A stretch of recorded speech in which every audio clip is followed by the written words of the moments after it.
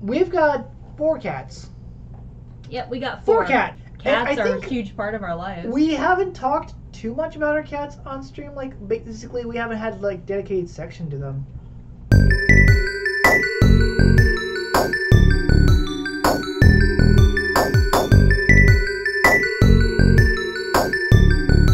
Ripley's doing quite well. Ripley's personality is coming out so much, and we realized we rescued Ripley a month ago, and the longer we have her, the more her personality is coming out, and she is very headstrong. We were cooking breakfast in our kitchen today. We're gonna sound like one of those couples, like, we wake up all sunshiny and lovely, and we make breakfast together just to spend some quality time with each other. No, it's more like it's like it's Saturday, you want food?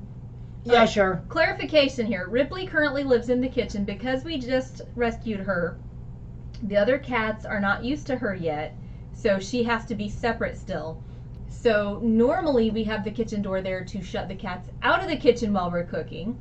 Yeah. In this case, Ripley lives in the kitchen. So this morning I'm like, hey, Oko, I'm going to go make breakfast. Do you want to come make sure Ripley stays out of the way? And I was like, yeah, sure. So it turned into Oko helping me make breakfast and helping each other keep Ripley out of everything. And at one point, she stole sausage off my plate. Yes, she very directly went off. There was like the plate up here, and she's like, yeah, I turned her around. Almost gets it off the plate. No, she got it off the plate. I turned around, and I saw her putting her nose up against the sausage and just about to lick it when I yelled at her. So she just grabbed it and turned around, but she didn't have a good hold on it, so it fell on the counter. And it's just like, oh my goodness gracious. Our cats, Missy has never had a problem stealing food off a plate. No, she was a foot biter. Yeah, no, she used to attack us under the covers. Yeah, attack our feet. She's gotten better about it. The older she's gotten, she realizes that's just them. Don't worry about it. Yeah. Kaylee actually stole my slice of my pizza once. Kaylee is the one, she will try to steal the food off your plate, but normally she's slow enough about it that you can stop her. But if you look away, you're risking it. Yeah. Marnie thinks she's strategic. Marnie is our big fat black cat. And I say fat, she's not actually fat. She is just a very large cat. She's a chunk. She is. But it's her body size shape, not her weight. I mean, she's thick. She's big. She's thick. But she's not an overweight cat. But she thinks she's strategic. You have your plate sitting there, and she'll come over and sit down next to you, and she'll slowly get closer until her nose is like right there by the plate. I'm like, I'm watching you, Marnie. I know what you're doing, and you're not getting this. So like, she'll get herself so slowly, strategically in the right place, and then you just move your plate, and she's like, well, crap. Yep, there's our plans. But Ripley so far, she's just like, hi, I'm gonna take this now. I was mixing my biscuit batter, and she kept trying to shove her head in there. I'm like, okay, I'm going to the other counter now. And also in the gravy, like every time, like the gravy, she like almost stuck her nose inside the gravy. And then I take something out of the oven. She has no fear. Like, we're yelling no at her constantly. So, I mean, she's about a year old, and we don't know where she came from. So we've got a lot to work with her and teach her what no means. She doesn't understand no so far. And I pull something out of the oven. It's hot, obviously. Like last night, I made cookies. I had to sit while I'm sitting at the computer working while Oko was streaming, and I'm sitting here holding this pan of cookies with a pot holder while it cools because I can't leave it sitting there on the stove. Ripley's gonna shove her nose against the hot pan and burn herself and steal the cookies. Yeah. Long story short, cats are food thieves. They're so funny, though, how they have their different methods where, Kaylee is kind of slow, and you're like, no, stop it. Marnie tries to be sneaky, and then Ripley's just like, it's mine. She's, like, so daring, though. Mm-hmm. Just, like, we'll get in your face. But we also, like, because, for all of you who don't know, Ripley is our tripod cat. Yeah, we adopted Ripley a month ago. She showed up in our backyard with a broken leg, and we tried to find an owner, never could find anything, and we had to get her leg taken care of, but it was broken bad enough there was a risk of nerve damage, so they amputated it, and she's now ours. When you can't find an owner, and it would break your heart to, send her to a shelter, you suddenly have a cat. But that's how you get a cat. They just show up and move in. Yeah. That's literally how you get a cat. She doesn't even notice she's missing a leg. Other than like when you can see like her little nub move when she's got an itch. So, that's something I was reading about, tripod cats, learning about what you need to do to take care of them. If you see that they're getting ready, like they're trying to scratch, reach down and scratch them. We actually just got a scratcher to put on the wall for her so that she can rub against it when we can't be around to help her. But, like, other than she can't do that scratch, she's fine. Yeah. When she's playing, something with tripod cats, you want to keep it on the ground so that they're not like trying to jump and losing their balance. And it is a back leg, so it's a little bit harder than if she just lost a front leg, because when she sits down, that affect like on her butt, that affects her balance. But you play with them on the ground more so that they don't fall over. But she'll start getting excited and forget that she's missing a leg, and she'll try to lift the wrong leg and just flop. She did a butt scoot yesterday, and the butt scoot, your typical, I felt so bad. Your typical butt scoot is, you have your cats and just like there's like scooting their butt. Scooting their butts. She only had the one leg, so it looked like she was falling over. Yeah, she kept falling over and having to start her butt scoot over. It's like, I got it, I can scoot. But other than like little things like that, like where she'll be on her butt and forget and lose her balance, she's fine. She doesn't even know. She limps just because one back leg, but she doesn't notice. It's just like the hop. And she's so sweet, and she's just like loving and adorable, and amazing. I know. And she's so funny because, I mean, I don't know, it's just learning the personality of a new cat plus how to work with a cat with a disability. Yeah.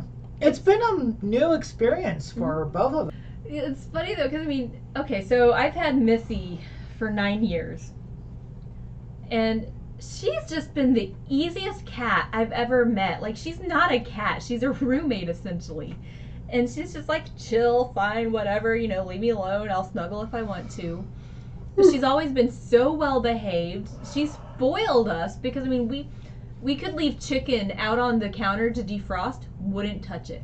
She knew not to get on the counters.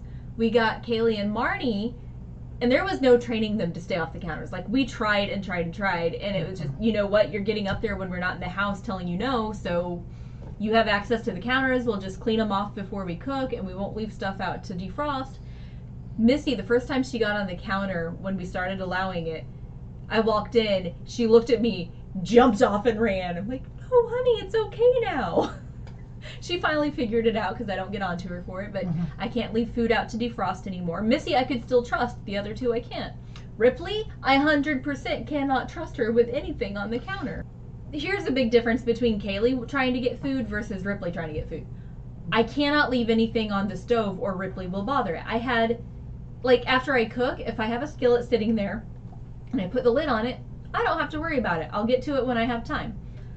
With Ripley, she knocked the lid off of the stove the other day, and so I had to go clean that up and take care of the pan immediately. Yeah. So, I made biscuits this morning, and I took the biscuits off the pan, and I had to put the pan back in the stove because it was still warm, and she was going to shove her nose again. I don't know what it is, but she's like, right there by the heat, she doesn't care. And I don't want it to be one of those, you have to experience it to learn, because that's mean. Missy was 1.5 years when I got her, and she had been in a shelter for a while, and she's just so sweet and well behaved from the beginning. Like, they'd clearly worked with her. But then Marnie and Kaylee were 3 months old, so, we were teaching them pretty much from the beginning how to behave as far as no goes. Kaylee took some effort just because she's mixed breed Bengal.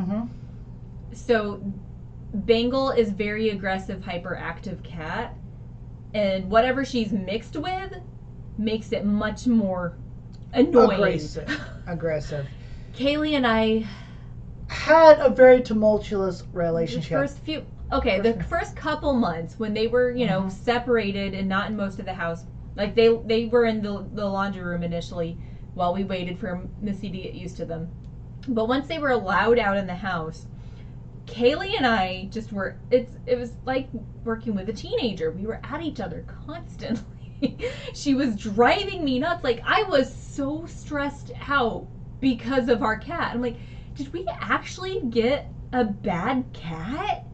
And Oko was like, do we need to take her back? I'm like, no. No matter what kind of stress this cat is causing me, I made a commitment. And you don't take a cat back when you commit to that cat. That's the person I am. And he knows that now. Yeah. Once I did some research, and like I was trying to look up like her behavior, and I started coming across Bengal behavior, and I'm like, okay, she has these markings, she has these habits. Okay, she's a part Bengal. Like, you know, I did a lot of research on this to figure out that she is part Bengal. This explains everything she's doing. So once I understood her, you're not a bad cat. This is your natural behavior. This is how I need to respond to this behavior. And suddenly, like, we were just getting along fine. It's so funny to know the different personalities cats have. Marnie doesn't know she's a big cat. Marnie thinks she's a tiny kitten as far as she's concerned.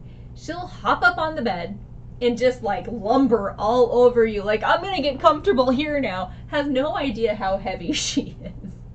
Kaylee will come in all like, this is my spot, I'm gonna sleep here now. Missy comes in and meows in your face, like, hey, I'm here, I want to snuggle. Like I said, she snuggles on her terms. You know when it's time to snuggle with Missy. I mean, because they're from the shelter, you don't know their breeds. I mean, like Kaylee, with her personality, I was able to do some research and figure her out.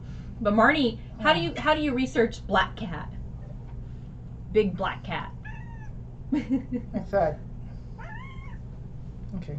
Kaylee does not like to be held down. She's very much, no, let me go. And she will cry. Mm-hmm. So Marnie's over there laying, she's over there laying by their water dish because she's alpha. That's the only time she knows her size. She's alpha cat. So she will go lay in front of the water dish and block it and be like, nah, you don't give that. Mm-hmm. Which is why we have a second water dish in the other room. But yeah, them's our cats. And they're crazy. Mm-hmm. Well, I can tell you this. My dream is to foster senior cats. Mm-hmm. But currently, because of our cats' personalities, that dream is not possible because Marnie can be overly aggressive. Mm-hmm. And you don't want an overly aggressive with a senior cat. I mean, it's hard enough with the girls we have. Mm-hmm. But Marnie has very aggressive tendencies. So, with Ripley, because we found her in our backyard, she did have a couple fleas, and I thought I got them, but then I saw a flea the other day. So we're like, okay, we're back to hardcore working on this. I've given her a bath. I spray. I do everything natural because chemicals can be bad for cats, can be toxic. So my goal is to not, kill my cats or make them sick. Yeah. There is a good resource to whether or not, if you want to know if your stuff is toxic to your cats or not. Oko knows this because whenever we would go shopping for plants, we used to live in an apartment where I had plants on the balcony and we didn't want Missy eating them, getting sick. So anytime I was looking at plants, I would Google ASPCA and then the type of plant and pull it up on the ASPCA website, and it would tell me if it was toxic to cats or not.